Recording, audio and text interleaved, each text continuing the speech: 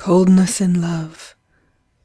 And you remember, in the afternoon the sea and the sky went grey, as if there had sunk a flocculent dust on the floor of the world.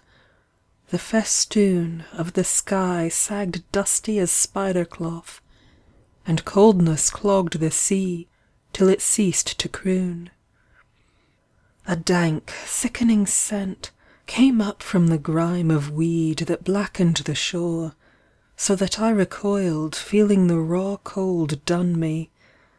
And all the time you leapt about on the slippery rocks, and threw the words that rang with a brassy, shallow chime.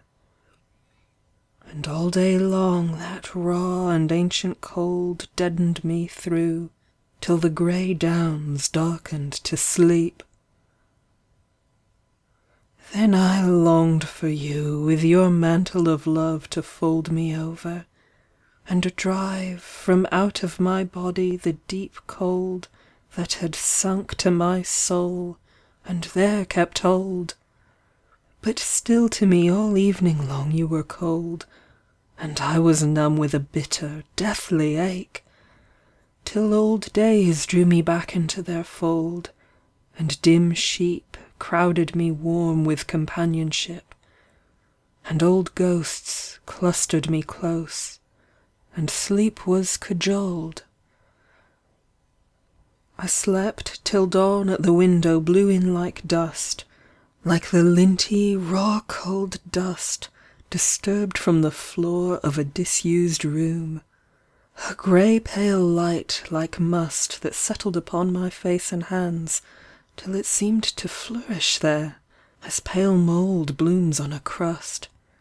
Then I rose in fear, needing you fearfully, for I thought you were warm as a sudden jet of blood.